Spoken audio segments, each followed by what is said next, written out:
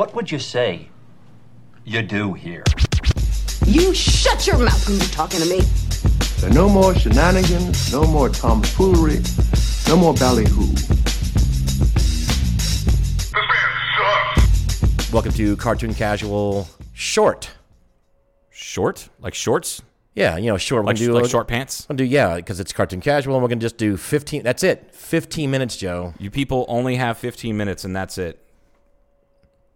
So, Joe's fucking up the timer. I know. I set it for 20 minutes. I don't know why. All right, we now 15 minutes from now. That's it. Doesn't matter. When the alarm goes off, we're done. That's it. All right. How close?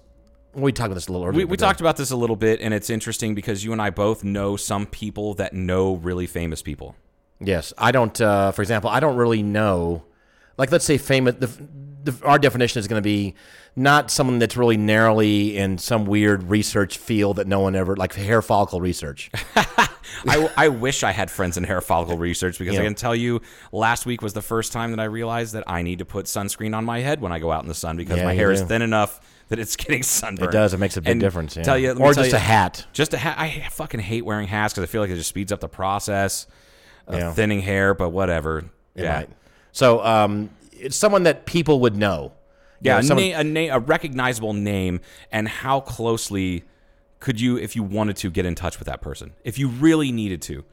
Right. And I have a big advantage at the moment, cheating advantage, because I happen to know Tom Valentine now. Right. Who's this rather well-known art producer that people don't know him, but he's... award-winning and award-nominated. Oscar award-nominated. Yeah. For art direction. Yes. Like, this is he is a big deal, and he's worked on some big films, Guardians of the Galaxy 2, so because of that, and so forth. And his son, because of that, I'm not very far. If I said, Tom, I have got to get a hold of this person, and I know it's be difficult, but because of this reason, and if he bought into it, if he believed me, he's like, I can pass. He said, that that's a good. You're right.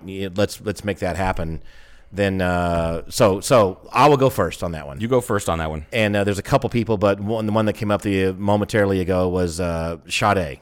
Yeah, the singer. Yeah, from the 80s. And then you might ask, well, how are you connected? How are you connected to Sade? Okay, through Tom Valentine. Tom Valentine's son is a photographic director or videographer kind of person, doing some pretty good stuff in Europe in that kind of thing. Well, as it turns out, he lives in the L.A. area, and I'm pretty sure about this part, which you brought up was kind of funny.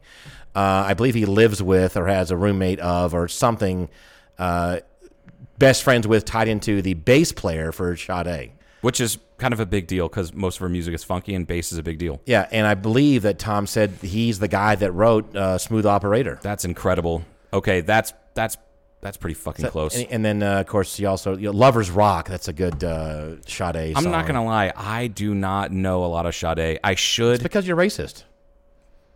That's it. No, I just don't like single word names. I don't like Cher either. Well, yeah, but it's a two syllables.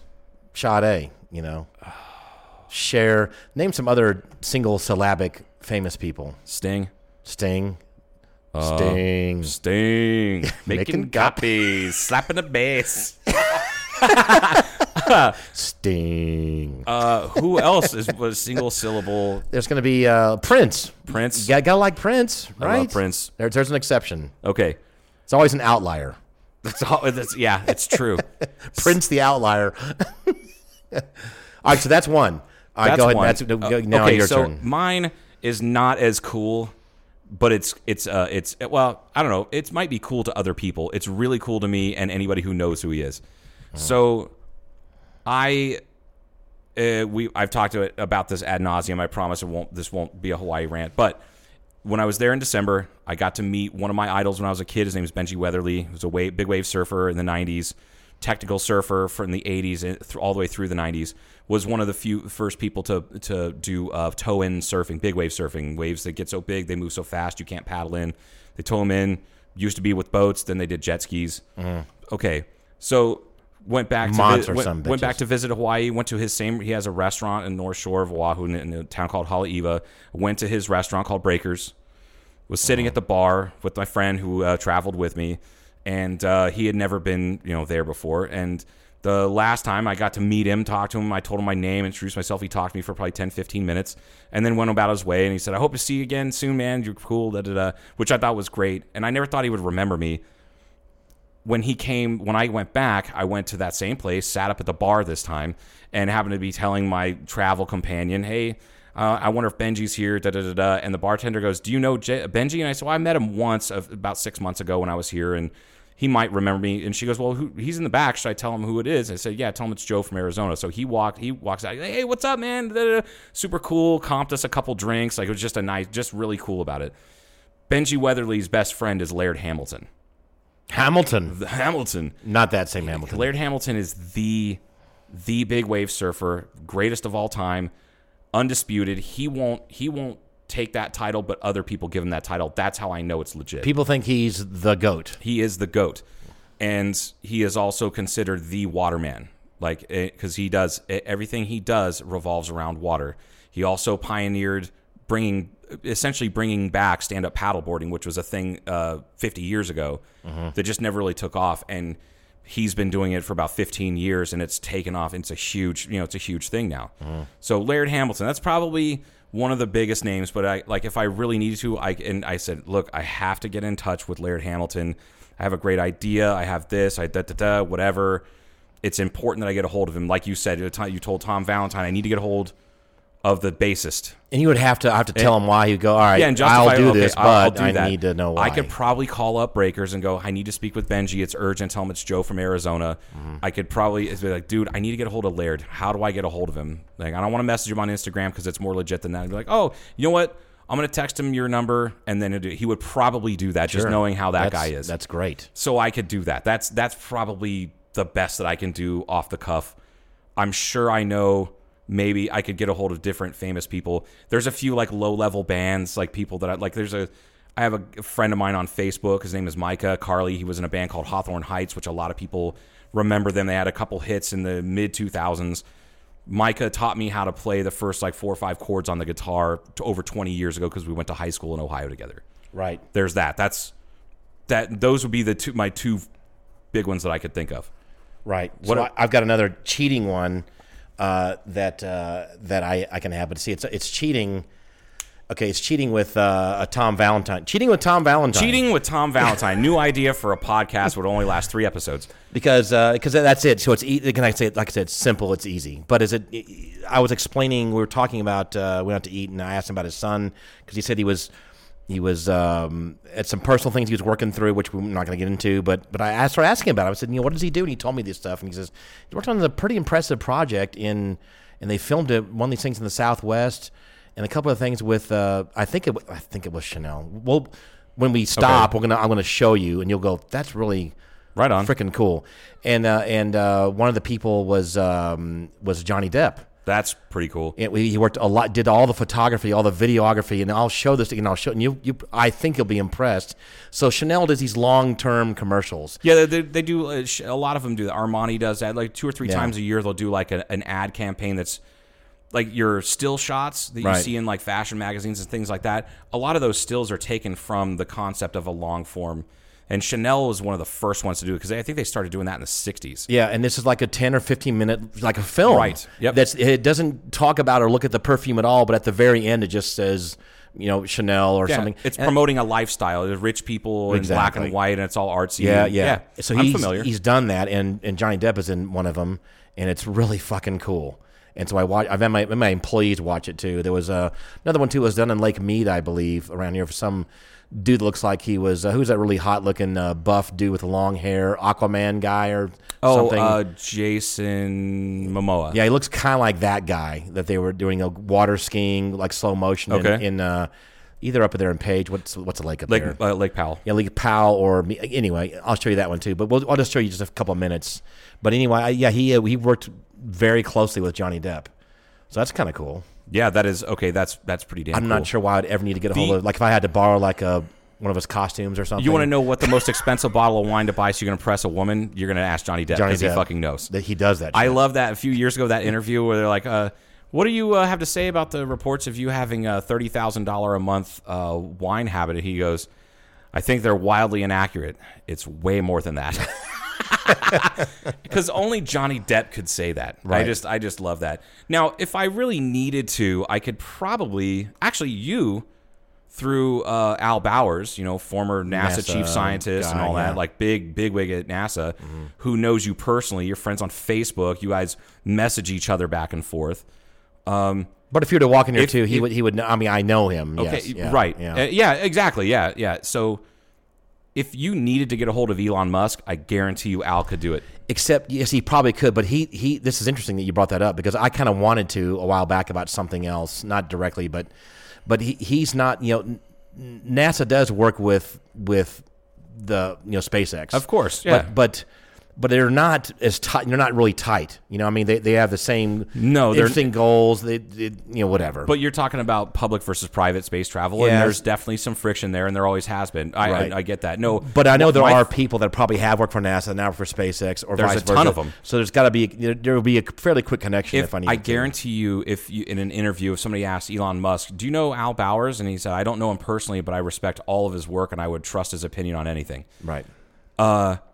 If Al Bowers were to send Elon Musk an email going, look, my friend Paul, he's been in composites for X amount of years. He is top dog in his game, and he's got an idea. He saw this, and da-da-da-da. He thinks he could save you money on rockets. You should definitely give him a call and talk to him. He probably would figure it out. It might take him a little while because he's got a busy schedule, but I'd be willing to bet that you would get a phone call one day like, yes, is this Paul Gaines? This is Elon Musk. Yeah, and once you woke up from your stroke coma and shock, you'd be able to talk to him. Probably not from him first. Probably one of his underlings that would call me first. But you could still. That's pretty damn close. I mean, I think that's more feasible than Johnny Depp. Yeah, and then you've got of course, you had a relationship. But now I'm thinking about this. You couldn't get a hold of her. I would have no reason to get a hold of her. Right. Except to be like, what the fuck is your husband doing? Right. I think we've talked about it on the podcast, but I know I've told friends about it. So about a year or so ago, I found out that there was some, I can't believe, I'm not part of the group anymore because it's dumb. But there's a Facebook group from the town I grew up in Ohio, Troy, Ohio.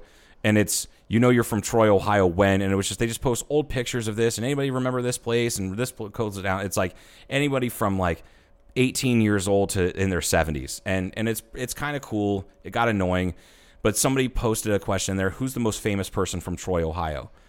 And for me, there's a long list, and it's mostly pro football players. Because there's been like 15 or 18 pro football players in the past 50 years that have come from Troy High School.